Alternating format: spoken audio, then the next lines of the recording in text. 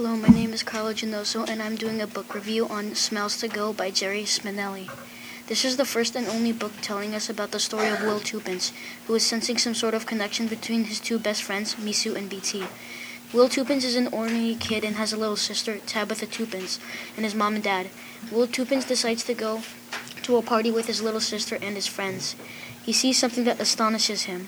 Will Tupence decides to further investigate and has gone crazy over this, almost forgetting about what their true friendship is.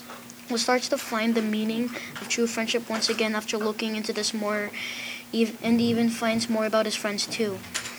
Notebook work. In order to understand this book, you need to graph down character traits and their motivations.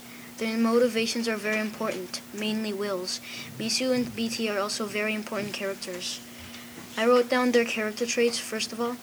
They are very important to their motivations. They have a tendency, mainly Will, to try and succeed what they want, even playing over conversations in their heads.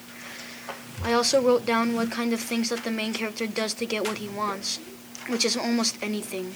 Will seems to plan almost everything and has a tendency to overthink things. I also wrote down what Will thinks about Will's thoughts about the other characters, such as Misu, Tabitha/Tabby, and B2. I also graphed down what characters are most likely to do, /predictions. Thank you for listening to this podcast.